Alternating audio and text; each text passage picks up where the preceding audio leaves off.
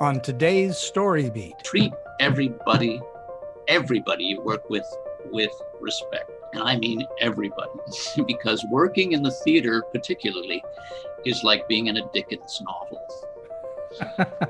You never know when a person that you're working for will reappear in, a different position or different relations, right? Then in 15 years, they're the artistic director that you're auditioning for. So, this is Story Beat with Steve Cuden, a podcast for the creative mind. Story Beat explores how masters of creativity develop and produce brilliant works that people everywhere love and admire. So join us as we discover how talented creators find success in the worlds of imagination and entertainment. Here now is your host, Steve Cuden. Thanks for joining us on Story Beat. We're coming to you from the Steel City, Pittsburgh, Pennsylvania. My guest today, Martin Giles, is an actor, director, and writer based here in Pittsburgh. He was a founder and longtime artistic director of the legendary alternative theater, the New Group Theater. As an actor, Martin has performed at Pict Classic Theater, City Theater, Quantum Theater, Bricolage, Pittsburgh Public Theater, Actors Theater of Louisville, and Studio Theater in D.C., among others. He has performed several times with the Pittsburgh Opera Theater and with the Pittsburgh Symphony Orchestra. Favorite roles include Krapp in Krapp's Last Tape, Estragon in Waiting for Godot, J.P.W. King in the Gigli Concert, Vanya in Uncle Vanya, Jimmy Jack in Translations, and Gregers Werle in The Wild Duck. Martin has directed dozens of plays for the New Group Theater, including works of Ibsen, Beckett, Chekhov, Strindberg, Foe, Eliot, Genet, and Shaw. For Quantum Theater, he's directed When the Rain Stops Falling, The End of the Affair, John Gabriel Borkman, Parlor Song, and The Master Builder.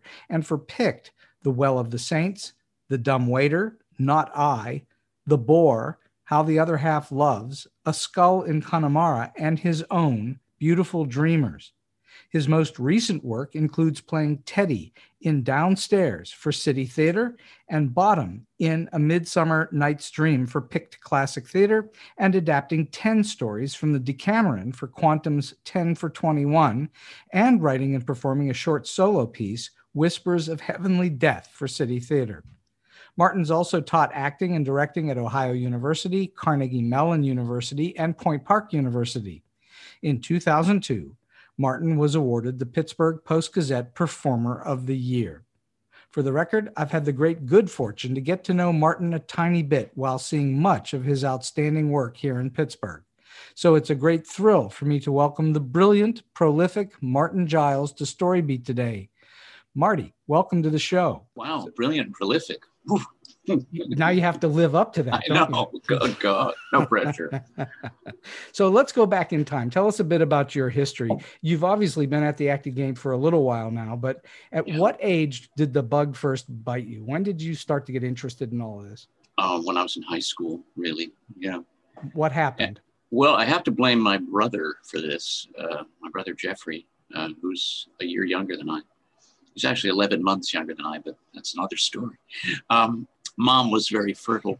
Anyway, he was in the choir at our high school, and the choir was always used in the fall musical, right?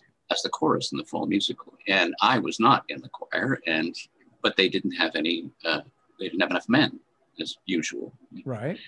And so they actually grabbed me out of class one day. He suggested me to the choir master. They took me out of class and made me sing something like the national anthem or something, a cappella. And they went, "Okay, you're a tenor. You're in choir." So, but when we did the show, the show was actually Fiddler on the Roof. I was like, "What have I been missing? This is what I should be doing. This is." It was just magical. Was it everything? Was it rehearsals and then the audience and all that? It was everything. It was just the process was fascinating.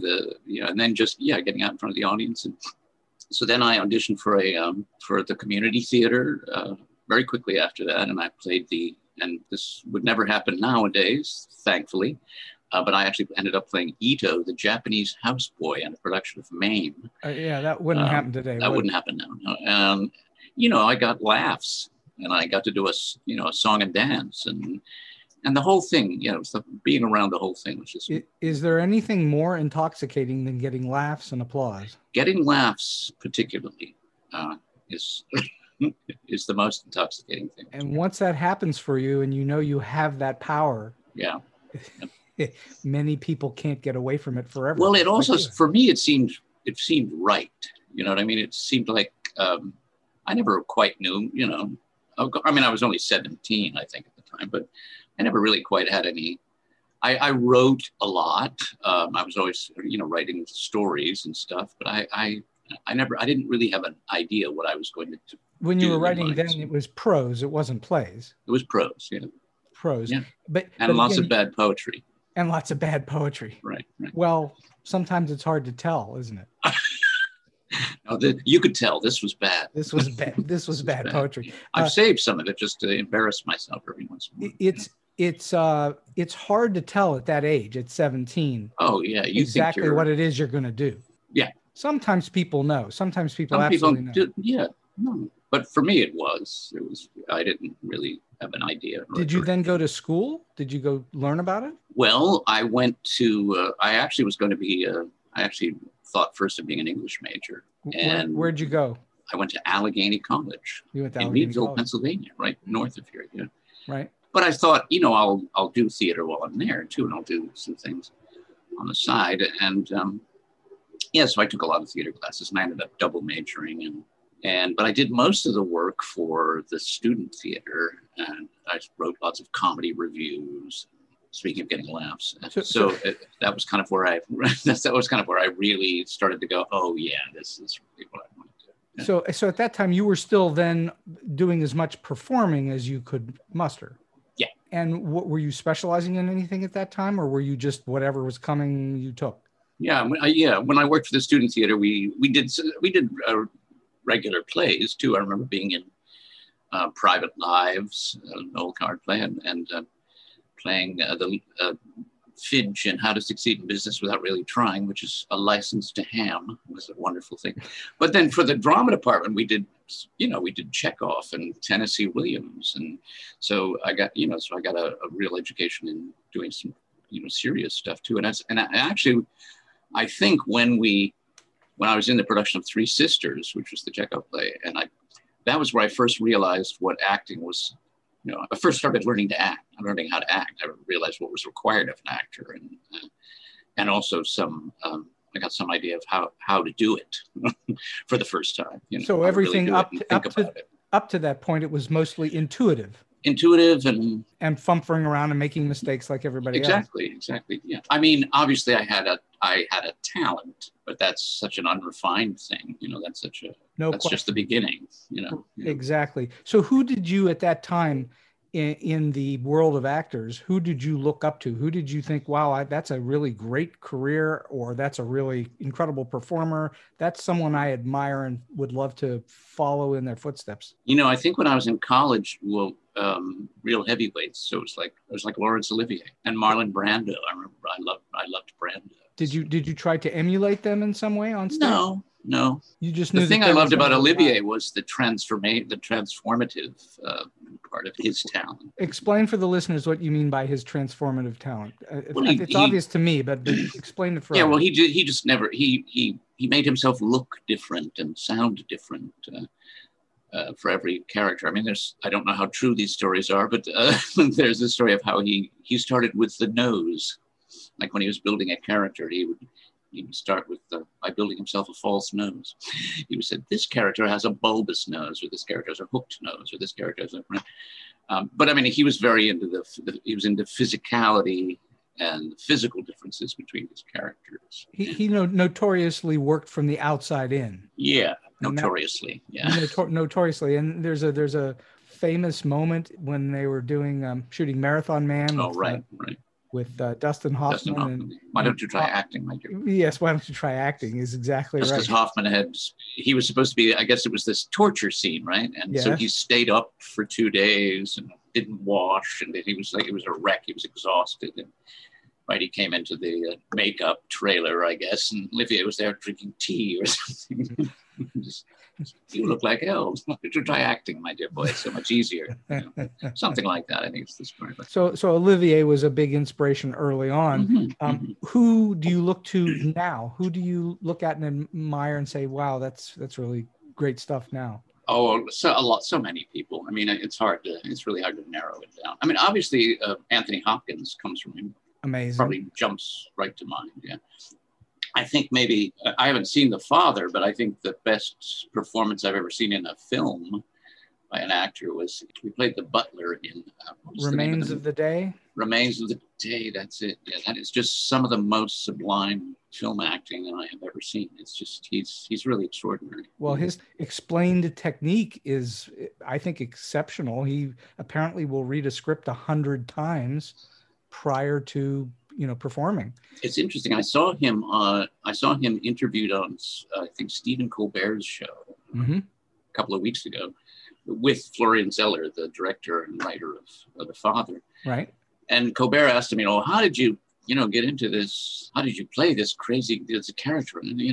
And Colbert's an actor too, and was trained as an actor. So, but I fear an American actor. So, I'm kidding. But Hopkins was really insistent on saying, I learned my words.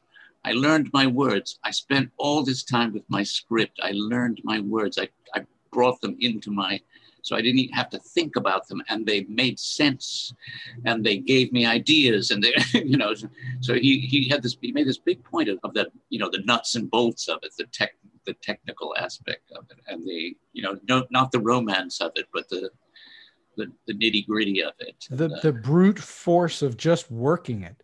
Yeah. And apparently he knows everybody's lines, so he just knows exactly what's going to happen. Well, I wouldn't be surprised. Yeah. So at what point in your young life did you think to yourself, you know what, I am actually pretty good at this, and I think I can make a go at this as something to do for my life? How old were you? Probably in my middle 20s. I don't think I ever have been convinced that I was that good at it, but you mean to this day? Oh yeah, sure. I feel like well, you're still on a journey, aren't you? Yeah, and I feel like I didn't really start to really get it, like really get control of the whole thing until I was like in my 50s, So it's, and I wouldn't even say control, but I would say like just sort of a coherence to it, a sense to it. And so I want to explore this just a little bit, because I think it's important for those that are trying to figure out if they want to do this in their life. That don't is the answer. See, I don't agree with that. Like, you always hear that with college professors are always telling you that, my advice to you as you begin your journey in the theater is to get out, that kind of shit. Well, you're just okay. So the process that you've been through, where you've gone many years where you had, I'm going to guess, certain doubts or uncertainties about your career, your life, your abilities, and so on. Yeah. What do you do psychologically to work your way through those? How do you handle that? For one thing, I depend on the fact that it's my vocation. Sure. I choose that word. It is a vocation, it feels to me. I won't go so far as to say a mission, because I'm not going to proselytize and make everyone convert to being an actor. But it won't work. No, it won't. So I think that's been a steady sense of it. But it really is persistence. And endurance, and it's also just like the endless fascination, which I guess is part of what makes it your vocation. You end up sort of having a need for it, a need to do it, and a need to pursue it, because you're always pursuing it. Well, like I said earlier, it's like once you got that bug that bit you, it's in your blood system, and it's really hard to get out. Yeah, and I think most actors, and even people who are not actors who have come near it in some way, like who've done community theater, or they will completely understand that. It's like, it's what you do. You can't, Is it still with all the doubts, with all your doubts? Sure. Is it still fun for you? Do you still get a thrill? Yeah. Oh, sure. Yeah. Mm-hmm. Yeah. So that doesn't go away. I guess if that went away for you, you might start thinking differently. It's not like a thrill all the time. Sometimes it's you just feel like you haven't really gotten to it. I remember there's another actor from Pittsburgh, Larry Myers, who one time said who said some sort of thing where he used a baseball analogy where he was saying that, if you're a great hitter in baseball, you get on base once in 3 times, right? Well, baseball right. is a sport you're sort of set up for failure. And he said it's the same thing with being an actor if you do 10 but worse, if you do 10 performances, maybe 2 of them are the ones where you felt great. The other thing though is in baseball, there's something objective about it. So if you got that one hit, everyone saw it. They went, yeah, the bat hit the ball and it landed in the grass, right? In the theater, you might have thought those were 2 great performances, but if you actually talk to people afterwards, they'll go, I thought you were a little off tonight. And then they'll tell you, you can come out, deeply depressed with your efforts of the night before. And the audience, someone from the audience will come up to you and go, man, you were on fire out there tonight. So there's a whole subjective element to it. Well, too, and you aren't working in a vacuum. You're not. It's not canned on film or on video. You're working with this other element called the audience. Yeah. And they're part of every performance, and you're not working with the same audience over and over again. You're always working with a different audience, which is a huge factor or factors, right? I mean, it's yeah. I mean, it changes the chemistry of the night immeasurably, and so from one side of the stage to the other too. I mean, it's like I guess literally absolutely. Yeah. And one little thing that you do tonight differently than last night can change sort of the whole tenor of the whole night. It could be magic or disaster or boring or. All right, let's talk about how you get there. So when you begin to work on a role, aside from the obvious, which is that you need to read the script, right. Aside from that, where do you begin? Okay, you've read the script, you've got the part, you've been cast. Where do you begin? What's your first step in the process? What do you start to do? It's interesting. You were saying Olivier was, notorious for working from outside in, and then so I mentioned Brando before. That Brando would probably have been notorious for working inside out, right? And that's sure. But I think those things are, and I'm probably Olivier and Brando would say the same thing. Those things are. There's a place where they kind of become the same thing in a way. You have to make a first step, like you have to make a first choice, right? Mm-hmm. Because your performance doesn't come out of the ether. So I start with trying to be open and hear and listen to the character. And so yes, so reading the script over and over, as Mr. Hopkins, as Sir Anthony would do, is absolutely right. So you do multiple readings before you start to dig into the character work itself. Yeah, the character, and also the character, and it's good to read it out loud too. And the character kind of starts to reveal itself to you. First of all, acting is stage acting, which is pretty much what we're talking about, I guess. It's an incredibly physical medium, right? I mean, right, sure. So I tend to start with my body first. I tend to try to feel where the character is, by what the character is doing. So that's your evidence to work on, is what you're reading in the play. If you were doing a play where the character was running all the time, you would work out through running. Maybe. Yeah. Right. Sometimes it's like feeling a center of gravity. Sometimes it's kind of feeling where your feet are. Mm-hmm. And this happens as you're rehearsing too.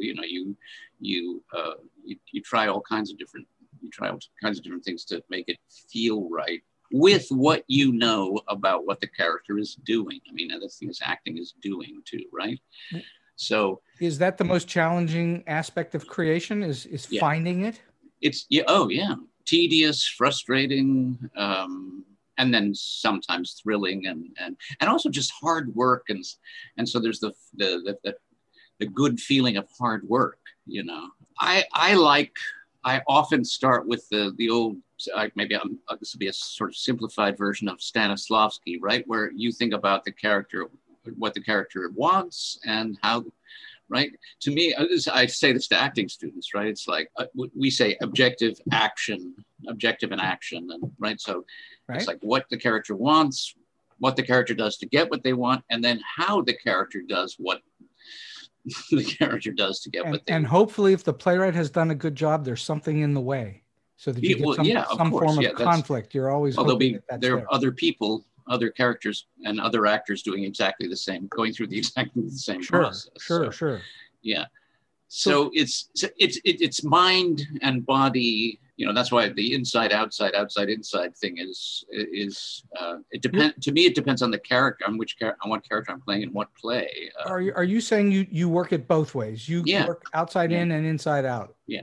At the same time. So well, they happen at the same time too. Mm-hmm, that's the thing. You find that if you come up with a gesture, if you have a gesture, and sometimes you know the gesture maybe is a choice because you're looking for something, and it might feel right or feel wrong. It evokes something, right, and invokes something, right, and then sometimes you're playing the scene and you've somehow tapped into an emotional thing, and that will form you physically, right? So that will create the gesture, right?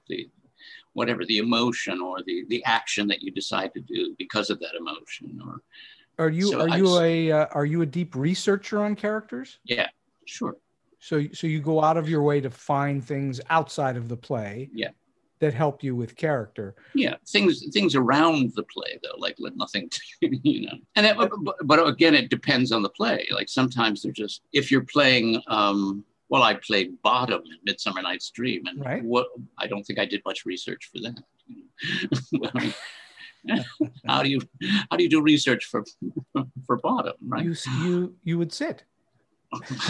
Sit around a lot. That's right. And then your bottom. And scratch your beard. And scratch your beard. Yes, indeed. So I'm just wondering, you've now worked with tons of directors over time, and you've been a director yourself. Right. What is the process for you once you've sort of figured out somewhat toward what you're trying to get to with a character? Now you're going to go into rehearsal and you're going to start working with the other actors and a director. What is it that you want from a director when you go into rehearsal? What are you looking for? I always want the director to be active and to tell me what they want. My ideas can be shaped by a general or by a direction. Mm-hmm. Because of course we eventually want to be completely concrete and specific, right? Otherwise it's a murky, boring mess, which unfortunately much theater is, because there aren't that many very good directors, but I mean, it's a hard job. So, and also directors all approach it differently. You know, there are some directors who are very hands-off, right? And there are some directors who are, you know, in there with every little detail. And do you have a preference? I am perfectly happy with a director who gives me a lot of detail. Yeah. Actually says, go here, do this, do that, etc. Absolutely. And here's what you should be thinking at this moment, or here it's an as if here, and it's that specific for you. Sure, and I might disagree, and we might not actually end up with it being that way. But again, it's the performance doesn't come from the ether, right? It comes from interaction. It comes from it's forged that way, right? You do so many things wrong before you do something right? But you have to do things, right? You can't. You have to make some mistakes in order to come out with sure. And you have to maybe have arguments and conflicts, and and also try something. And sometimes those are just in yourself, right? Try something that you didn't think of, right? Because how often have you done that and the result was just extremely good? You was surprisingly good. Many times. I mean, I can't even count them. Sure. Yeah. Right. So you're looking for someone to, for lack of a better term, break the mold a little bit, because you've come in with something that maybe you think is the way to go. Yeah. And they have to break your mold in order to get you to go down a slightly different road. Well, hopefully you've talked to them a little bit from the beginning of the process. Sure, of course. So that you have some sense of what they're after. But so can you think of a one or more specific directions that you've gotten from someone, and you can name names or not. Can you think of anything that someone said to you that has had a lasting impact on how you approach acting?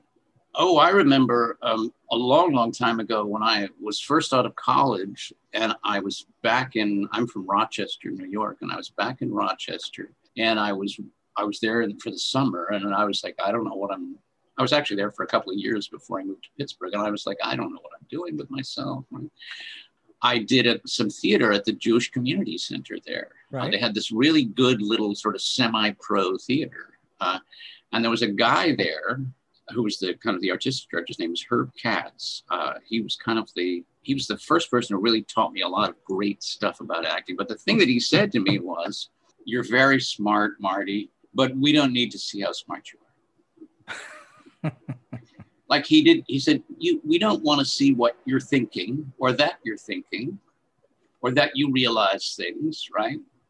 We want to see the results of that. And that's all we want to see. We want to see the result of your thought, not that you're thinking. That's very interesting and telling comment, because I often think to myself when I'm watching actors perform, they're being mannered about it. Yes. And instead of just being, they're being mannered. Right. And that's we don't want to see your process. We want to see the result. Well, that's what the at rehearsals least for momentarily of right. the process. Sure. So the rehearsal period is for the process, and the outcome of that rehearsal period should be that we're just seeing actors being in the moment, the character. Yeah, absolutely. Yeah, and it seems in some ways it seems obvious, but it's actually difficult to do, because especially as a young actor, for me, young and smart, because I thought I was being the character, because that's what the character was thinking, and I wanted the audience to know that the character had realized this thing and come to this place. And he's like, no, just show us what you realize. Don't show us that you're realizing it, right? I mean, it's that. You've done a lot of directing as well. And so how have these lessons, or any lesson, has that from being an actor, how has that applied to your being a director? Has it been very helpful to be an actor in order to direct? I think so. Yeah. Well, for one thing, you know what the actor's going through. Mm-hmm. And it all goes back to the thing that I said earlier when you first asked me how I approached the thing, and I think the word I used was openness, and that's I mean, as an actor, you should be. You can have a million ideas, but be open to what the director have you give you, and be open to what the other actors are going to give you, because that's a very important thing too. But also as a director. Obviously, you're going to have. And I'm the kind of director who wants to be really detailed. And as I've aged and refined, I have been less demanding about that. I mean, I want the result to be obviously to be specific and detailed, but I don't have to come up with all the details. That's. Right. I just have to make sure that we're all going in the same direction and trying to express the same thing and the same idea. So without naming names, my assumption is that you have worked. I mean, you've worked with hundreds of different actors over time. Oh boy, yeah. What do you do as a director when an actor is not getting it, or is not cooperating with you, or is just not cutting the mustard? And I'm not talking about firing them. I'm talking about how do you work with them? Yeah. What kind of things do you do to get an actor to come? You almost never fire them. You almost never fire them. Never. Yes. So what do? Your choice then is to figure out how to work with them. So, but what do you do? That's what you do. You try to figure out how to work with them. You try, but no, I'm serious, because it's not. I don't think there's one answer to that question. There's no trick for it. There's no trick. I don't think there's a trick. No, depends on the actor, right? So obviously I think you try to get to know the actor, and you try to figure out where they're coming from, what they're made of. Sometimes it becomes, really unsavory, but I would hope in some cases it's a good thing that it's unsavory. Oh yeah, sure. You need to wash a lot, but other than that, it's no, but it is a good thing. Yeah. You know what it is though, Steve? It's persistence. You persist, you try stuff. The thing is you work with what you have, right? Of course. Well, that's exactly right. You work with what so a lot of times you have to change your ideas to make as both a director and an actor, you have to change your ideas. Yes, yeah. To make because we're hopefully all serving the whatever piece we're doing, right? I'd say the play, but sometimes it's not even a play. It's some kind of piece, right? But most often it's a play to serve the play. All right, so back to being an actor again, because we were talking for a moment about it being a director, but right. Back to being an actor a little bit. You've gone through the rehearsal period. You're about to open a show, or now you've opened it and you're in a run. Right. What is your performance preparation? What do you do? Do you have any particular preparation that you go through? Yeah. Read the play. You read the play daily? Daily. Yep. And then make sure your body's ready, be as relaxed and warmed up and, feeling your instrument as best you can, right? Get as much tension out as you can. Try to be, I don't need a long period of quiet or anything like that beforehand, but I personally like to go backstage. If I'm in the first scene of the play, I'll be backstage before 5 or 10 minutes and just be there, be in the world. I also like going on stage before the audience gets in, because I like to visit the world and go, oh, here we are. So you'll show up at half hour prior to show. Yes? Earlier than that. And an hour usually. Yeah. Do you go through some sort of stretching exercises or vocal warm-ups? Stretching, vocal warm-ups, get on the stage. Yeah. Traditional warming up that many actors do. Yeah. There's nothing particularly quirky or special about what you do. No. Well, I think I have my own prayers. Well, good. But that's, those are, custom prayers for me. But offerings to the goddess and I to the muses and stuff. I have to assume at this point you're not nerve-wracked by performance. Totally. You're totally nerve-wracked. Totally nerve-wracked every single time. Really? Oh yeah. And what do you do to quell that, or don't you? Don't. You don't. I mean, you go relax as my, stretch and be as physically relaxed as I can be. But no, it's the thing I realize about it is it's part of. I think it's just the way my body reacts to adrenaline or something, Mm-hmm. and the fear of totally screwing up, of course. But going out there and we have this joke. Jim Fitzgerald and I frequently, when I'll go up to him and right before, because we've been in many shows together. And Jim's been a guest on Storybeat as well. I know, before me, but never mind that. We won't. I'm fine, Steve. I'm fine. But you get a prize for going second. Did you? Oh, good. I'll look forward to that. But I have this thing where I'll go up to him backstage and go, what if I go out there and I don't do anything? What if I just go out there and I don't say anything? I don't do anything. I just stand there. Because you won't. You'll be all right. Well, Marlon Brando famously said, going back to Marlon Brando, he famously said, when they call action, it doesn't mean that you have to do anything. Which is just a fantastic thing to say. Well, but I think his point is that you don't have to do it right away, right? I mean, you do, especially in film, you don't have to do it right away. Exactly. In the theater, you kind of have to, pop through the door or wherever you're coming from and start doing something. Jimmy Stewart famously called making movies little pieces of time. So you're shooting a little piece of something, and lots of little pieces then get put together to make a whole movie. Yeah, I mean, we haven't talked about that. That we've been talking about stage stuff mostly, but yeah, I mean, it's a very different technique and a very different experience. How do you approach working on camera differently? What do you think? Well, in terms of the script, I do the same. I think I do the same thing. I do the same kinds of things. Do you read the whole script every day when you're on set? Well, I haven't been on set that often. I've not done a lot of film stuff, but no, I certainly read the scenes, the scenes we're going to work on, or the scenes that I'm going to be shooting, and do that same kind of work of remembering where I came from, like what happened right before this, and what I want in the scene, like what I'm after in the scene. So, yeah.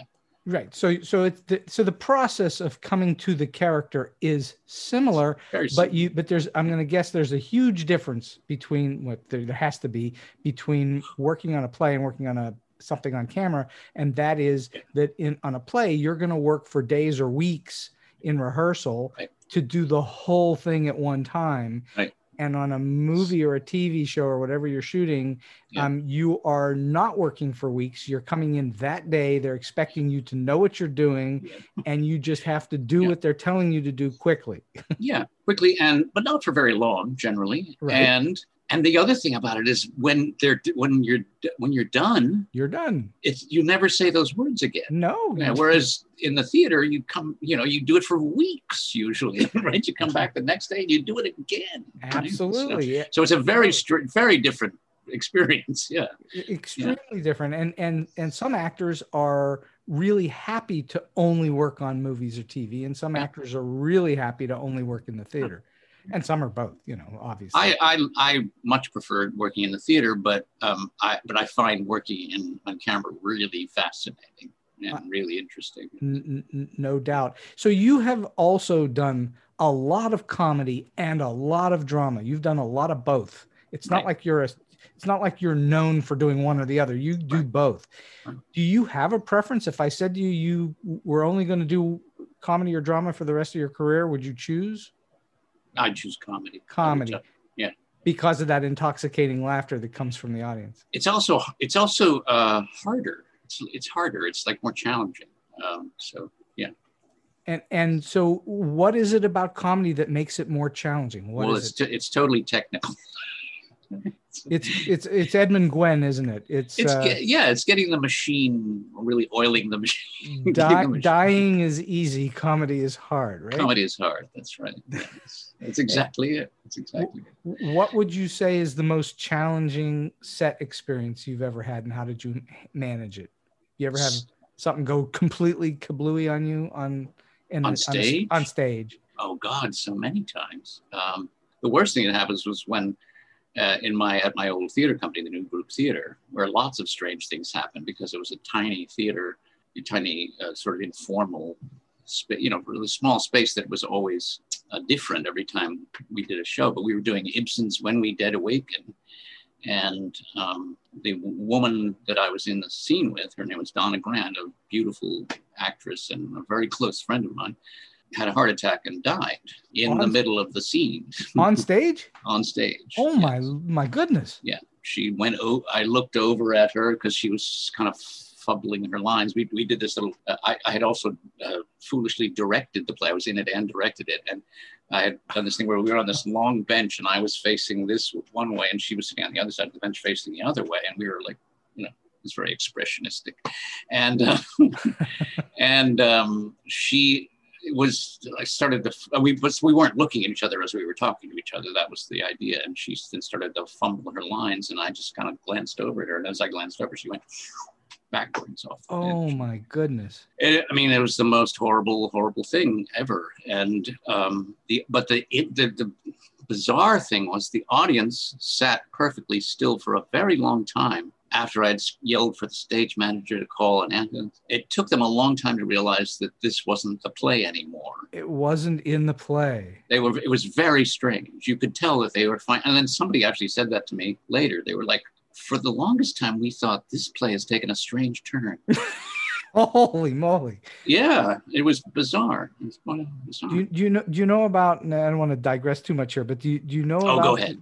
about Dick Shawn and when he died? Do you know that story? I think this is starting big. So famous, really well-known comedian, Dick Shawn. Yeah, Dick Shawn.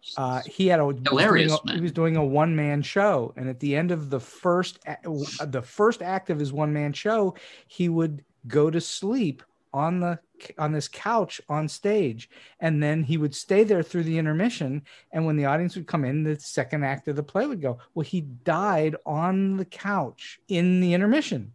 So it took them a long time to figure out that he wasn't going to keep performing. I thought this was very modern, right? He was really taking it to an extreme, you know? Right. It's like, holy moly. Let's talk. Which is very Dick Shawn-like, actually. It is. Well, that's the problem. It's Dick Shawn-like, so they didn't know what to do with it. It was in character. All right, so let's talk for a moment about teaching, because I know you've done a bunch of that. Right. How do you teach actors to audition? I know you've done plenty of auditioning in your life. What is your philosophy toward auditioning? How do you teach them what to do? The main thing is that you have to, like, I'm not sure I do anything terribly differently from, but the main thing is to start definite, start strong, like to me, the idea is to make the audition piece, a performance of its own, in the sense of not thinking about, so if you're doing if you are doing a monologue from Doll's House or something, are there any monologues in Doll's House? There might not be, but but you could make one out of parts of it. But if don't think about everything that came before and everything. Don't think about it in terms. Think about it in terms of it's a piece, right? So you come in and you start your piece and then you finish your piece, right? You're saying that an actor should take a tack or a position on what they're doing, do something definite, and as if it's the only thing, right? As if that moment is the whole thing. That's very good. That's so that you step on, right? You're there. You do it. You do the silly you slate. I think that's what they. Well, that's for film work. I know, but people actually say that in theater auditions too sometimes. Oh, they do. They say slate. I'm slating now. Yeah. Huh. Anyway, I did not know that. You come in and introduce yourself, but then you take that, take that breath, take that little thing, and boom, go. Right. That's the beginning of the piece. Over the years, I mean, I assume you've taught many classes. You already taught at 3 different schools at least. Yes. And you've taught many classes and classrooms. I taught for 10 years as well, and each class has its own chemistry, much like each audience has its own chemistry. And you kind of adjust a little bit to them, and hopefully they adjust to you somewhat. Would you say that your approach to teaching transformed over years, that you started one way and now you approach it in a different way, or has it been consistent throughout? Yeah, I think I've become less, I've become more, I just said less and more, didn't I? That was very good. I've become less, I've become more. I've always liked the name Less More. Less More. Let's start writing a piece for Less More. I've become, I think, more. I like the idea of the class being more of a seminar. Lately, I've been. When you say a seminar, you mean like a lecture? No, not a lecture. More of people. More like a workshop. A workshop of people talking and interacting, and me being a lot less formal about it and a lot more. Conversation, a lot more involving. It's interesting though, because the last time I taught was in the fall, like at Point Park. That might be the last time I teach there, for all I know. Well, for many people. Yeah, but anyway, but I taught this script analysis class, freshman act, and we were mostly in person. Most of the people didn't want to do a remote, so we were in this room and we were sitting far apart and we were all masked, and it ended up being that I had to mostly lecture, right? Sure. Because it just ended up being this kind of weirdly formal position. Well, you had to really adjust during the pandemic. Yeah. For sure. So that was interesting, actually. And acting would not be the same during a pandemic. Yeah, they actually asked me to teach an acting class, and I said, no, I don't want to. I don't want to. How do you teach an acting class when people can't go near each other? Well, it's look at each other's faces, or we saw during the pandemic, we saw many things fly by our screens that were people doing performance pieces of one kind or another. Just not the same, not as especially there were some things that people did that were really interesting that they did just for screen, for Zoom, or for, right, that they tailored to that. That was interesting. But I think play readings on Zoom were just not excruciatingly that dull and disconnected, and yeah. Well, it's very challenging I mean, thank goodness we have the technology for certain purposes. I just don't think that's the right purpose for the technology. Yeah. Though people were desperate to have something in their life like it. So out it came, and there it was. You either enjoyed it or you didn't. And people came up with really interesting ways to use it to be expressive. Definitely. But I think trying to do a play on Zoom didn't. I don't really think that the theater, which has been around for more than 2,700 years, has been threatened by the pandemic. No. It's been knocked off its off balance for a little bit, but it's not going away. Oh, and it's interesting how people are, like, I think Quantum Theater is doing a show right now, right? They're doing a live show now. Correct. And in a couple of weeks, I'm going to do my little solo, my spotlight piece for City Theater. Right. There's 6 of us, and we're doing them at City of Asylum in a tent, right, for a couple of nights, right? Right. But the thing that's interesting is that people are like, oh, thank God. Oh, thank God, live theater. Oh my God, oh, good. The people who went to the theater before and who want theater want it even more now, I think. So I think I don't think the pandemic it will take a while maybe for people to get back on their feet, but I think people are be so happy to go back to it. People are ready to go back to it. Yeah. That's for sure. So, all right. How do you refresh your well? How do you gain new inspiration or new feelings of like, I want to keep doing this? What do you do? Is it reading? Is it performing? Is it what's your well refresher? Yeah, more than anything, reading, I think. And I love watching films. Just reminding yourself of great ideas and great characters. And I did this during the pandemic. A year ago, I guess now, I would sit on my front porch pretty much every day, and I was writing these sort of pandemic stories, but they actually were sort of like monologues. They were just like some weird old guy sitting on his front porch, basically, and looking at the world. And then I was kind of imagining scenarios between the weird old guy sitting on the porch and the people that I was seeing, the security guards from the school building, which is right across the parking lot from me here, or some of my neighbors, or I even had a pair of talking doves, because there are a lot of doves around my house. So I invented characters for these 2 doves. So it's like that, constantly keeping your mind busy and trying and being creative and making characters. Is that the same sort of thing you go through during periods when you're not employed? Yes. So that of course is a whole deal all by itself. To be a journeyman actor, you're going to go through certain periods of downtime. Journeyman actor, yes. Or veteran actor is another veteran actor, yes. Veteran character actor. You've definitely had moments where you weren't being employed by anybody. Oh my God, months and months. Yeah. And you have to keep your wits about you and your sanity and all the rest of it.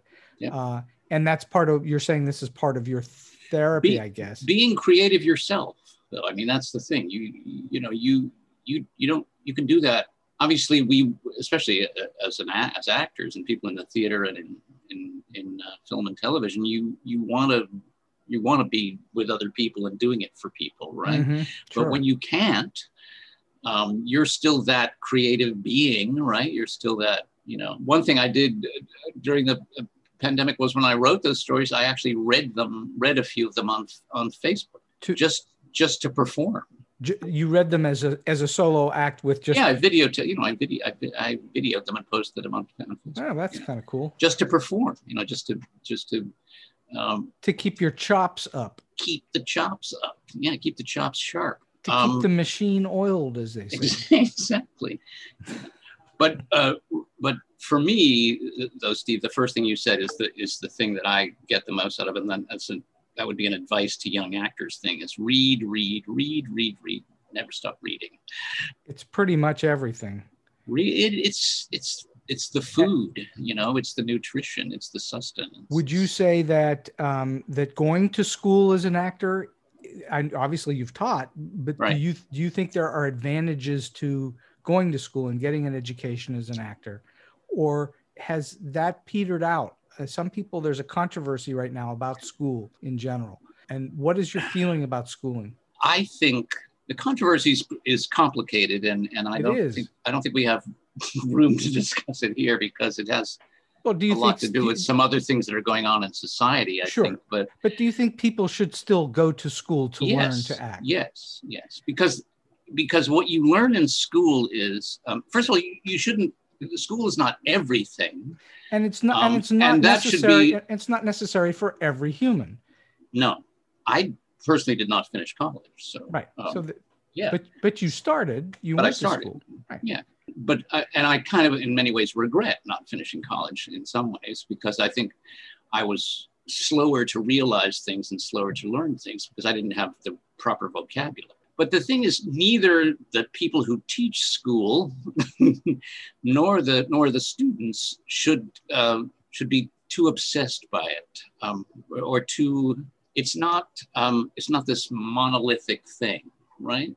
It's especially in the arts, and especially in a field like the theater, which is a universe, right? Yeah. It's an aspect of things, right? And that's the same thing I was just saying that I say to the acting students. I say, there's lots of ways to learn to act. People will teach you about acting in a million ways. Every acting teacher you have will teach you differently, probably. And you don't have to choose one thing or the other, or you can choose it for a while and take something from it. There's the woman at Carnegie Mellon, Barbara Mackenzie Wood, used to say, you're just putting tools in your toolbox, right? And you don't have to you don't have to stuff your toolbox. You don't have to put every tool in, because not every tool, you're not going to be good with every tool, or you're not going to be, you're not going to have an affinity for every tool, right? You take the tools that work for you, the tools that you can use, right? Mm-hmm, mm-hmm. And don't be too orthodox or dogmatic about learn the dogmas, because there's good things. There are good things in it. Take a Meisner class, but don't make it your religion, right? So school for you is not an end all and be all. No, but it teaches you. One thing it does is it teaches you technique, which is mm-hmm. really helpful. Mm-hmm. So it's good for foundational work. Absolutely. Yeah. And I think the other thing that school is really good for is, and this might sound a little highfalutin, but it's good for socialization. You learn how to work with others because you're sort of forced to, so that you're not jumping in and don't know how that operates.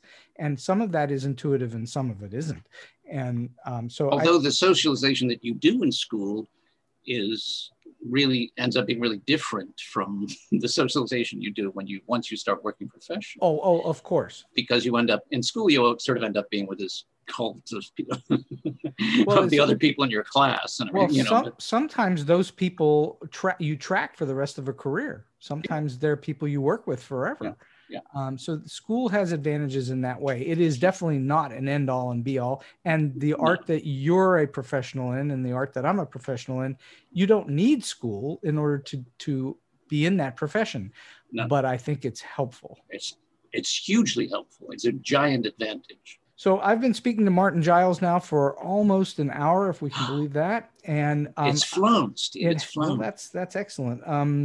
So you've already given us one crazy story. I'm wondering if you maybe have another you can share of something bizarre or strange or funny or quirky or weird or just nuts. Well, at the new group, I described how we had this little scruffy loft space, as Chris Rawson used to call it in innumerable reviews. But it was intimate. The whole point was intimate theater, right? Like Strindberg, right? That was our theory, right? So weird things would happen because people felt like they felt like it wasn't the same as other theater spaces. So there's lots of stories about that. Tell us one. Well, the one that always comes to mind for me is that there was one night we were playing a scene in a bar, And the show was being done in the round, and we were sitting at the bar playing the scene, and these ladies, there was like these 3 old ladies who were on one side of the stage, on the opposite side from the lobby, right? And they decided that that the show was longer than they had expected, and they had called access, and so they had to leave. And they got up and they just walked right through the scene. And I said and I was sitting at the bar, and we were like, and so we started using the ladies in the scene, and I was like, can I buy you a drink, ladies? And they were like, and the interesting thing is, right? They were like, they were in the twilight, so they were kind of like, they went along with it, and they were like, no, we have to go. The show is longer than we thought. We have to catch access, right? And we're like, oh, you sure? Because really, and I'm like, we really enjoyed the show. And they're like, we're still doing the show, ma'am. Oh my! You are now in it. Oh my. So that was, there was always things like that happen. There was one time there was this guy who was one of our regular audience members. His name is Bruce. I'll never forget him. And he was kind of a hippie sort of guy. And you can tell this was a long time ago, right? And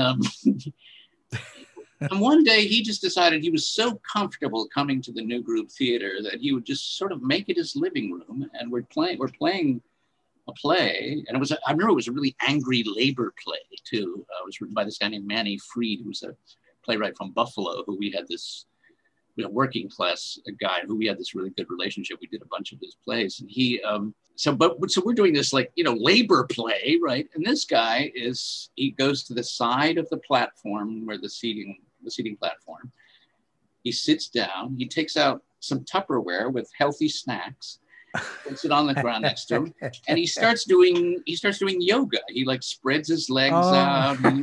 So he's out, kind of in the spill light, so you can kind of see him. And he decided he was going to reach over and have a snack and stretch, and we were like, at intermission, somebody went up to him and said, "Bruce, could you get in a seat? Do you mind? I mean, really, it's." And he goes, "Oh, I thought you guys would be cool with that." We're not that cool, Bruce. he had mistaken you for his television set. For his, but also, his people. We thought we were really hip people, and anything would go. You'd be you'd be up for anything. We would not. Yeah. All right. Last question for you, Martin. Okay. You've already given us a ton of really great advice, but do you have a solid piece of advice or a tip for those who are maybe thinking about breaking into being an actor or a director or in the theater in some way, or maybe somebody who's in a little bit, but trying to just get to that next place? Yeah. Well, I'm terrible at promoting myself. I'm the worst at that sort of thing. So I won't talk about that in any, but I think there are things that there are certain mindsets you should have and to me, to a certain degree, succeed. And one of them is to realize that everything is that it's totally subjective. It's a subjective business. Obviously, people are going to tell you that you'll be failing forever, and you'll probably have drama teachers who say, "Get out now," but even before you started, right? If you persist with it, one thing you have to think is that you never know entirely why you've been cast or why you have not been cast. And since you're not cast more often than you are cast, that's probably a valuable way to look at it. You don't know why. I could tell a million stories about, especially trying to audition for movies where one time I was actually cast in a film. It was a little independent film, but it was a substantial film though. And the director had hired this girl to play the leading girl, and he hired me to play her father, which was a nice role. And then we were about to, we were a couple of weeks away from starting, and he said, "Marty," he called me up and said, "Marty, I'm afraid that I'm not going to be able to use you in the film." And he apparently had caved to the girl who wanted to use her much older boyfriend to play her father. So I wasn't in the film, and this guy was in the film. and that's why I didn't get that part. It's things like, there are things like that. I auditioned for this one director I auditioned for him 5 times. I had this relationship with him. He wanted to use me in a number of small, the small things. And then the producer came in and saw the auditions and decided he didn't like me. And, and the director actually said, no, I don't want to use that guy. And the director, had to call me up and say, I'm sorry, Marty, we dragged you on for weeks, So you don't ever, and also you just don't know what people are looking for, what they like, what they don't like, right? So to me, it's, don't, stab yourself, too hard, because you never know why you did not get cast. The other thing I would say is treat everybody you work with respect. And I mean everybody, because working in the theater particularly is like being in a Dickens novel. You never know when a person that you're working for will reappear in, a different position or different relations, right? Then in 15 years, they're the artistic director that you're auditioning for. So obviously we should treat people with respect, because that's supposed to be what we're about anyway. But in the purely practical sense, it all comes back. It's amazing. Well, that's very wise advice. And I've said to many people many times, the old cliche, be nice to everybody on the way up because you may see them again on the way back down. And well, yeah. And so it's really important that you do treat everyone you work with, and as you say, you mean everyone, from the guard at the gate to the person that cleans up to the director and so on, with respect and human decency. Consideration. Yeah. There's no downside to treating everyone with respect. No, and you end up being a better actor too. I think I really believe that's true. Because the other thing is there's not so much up. There's not just a way up and a way down.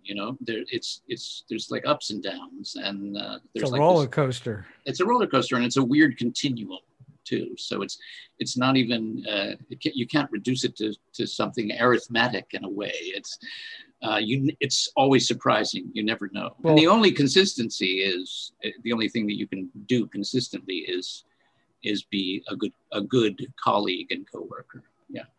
And that you have complete control over. Yes. Yeah. And that's not subjective, right? That is an objective reality if ever there was one. It right? truly is. Well, yeah. Martin Giles, this has been a fantastic hour on the Story thanks, Beat. Steve. And it really has flown. It's been really fun. It's been a terrific chat, and I'm so grateful for you coming on the show and sharing your experiences and what it's all about to be a working actor. So thank you so much. Thank you. I really appreciate it. It's been great. And so we've come to the end of today's Story Beat.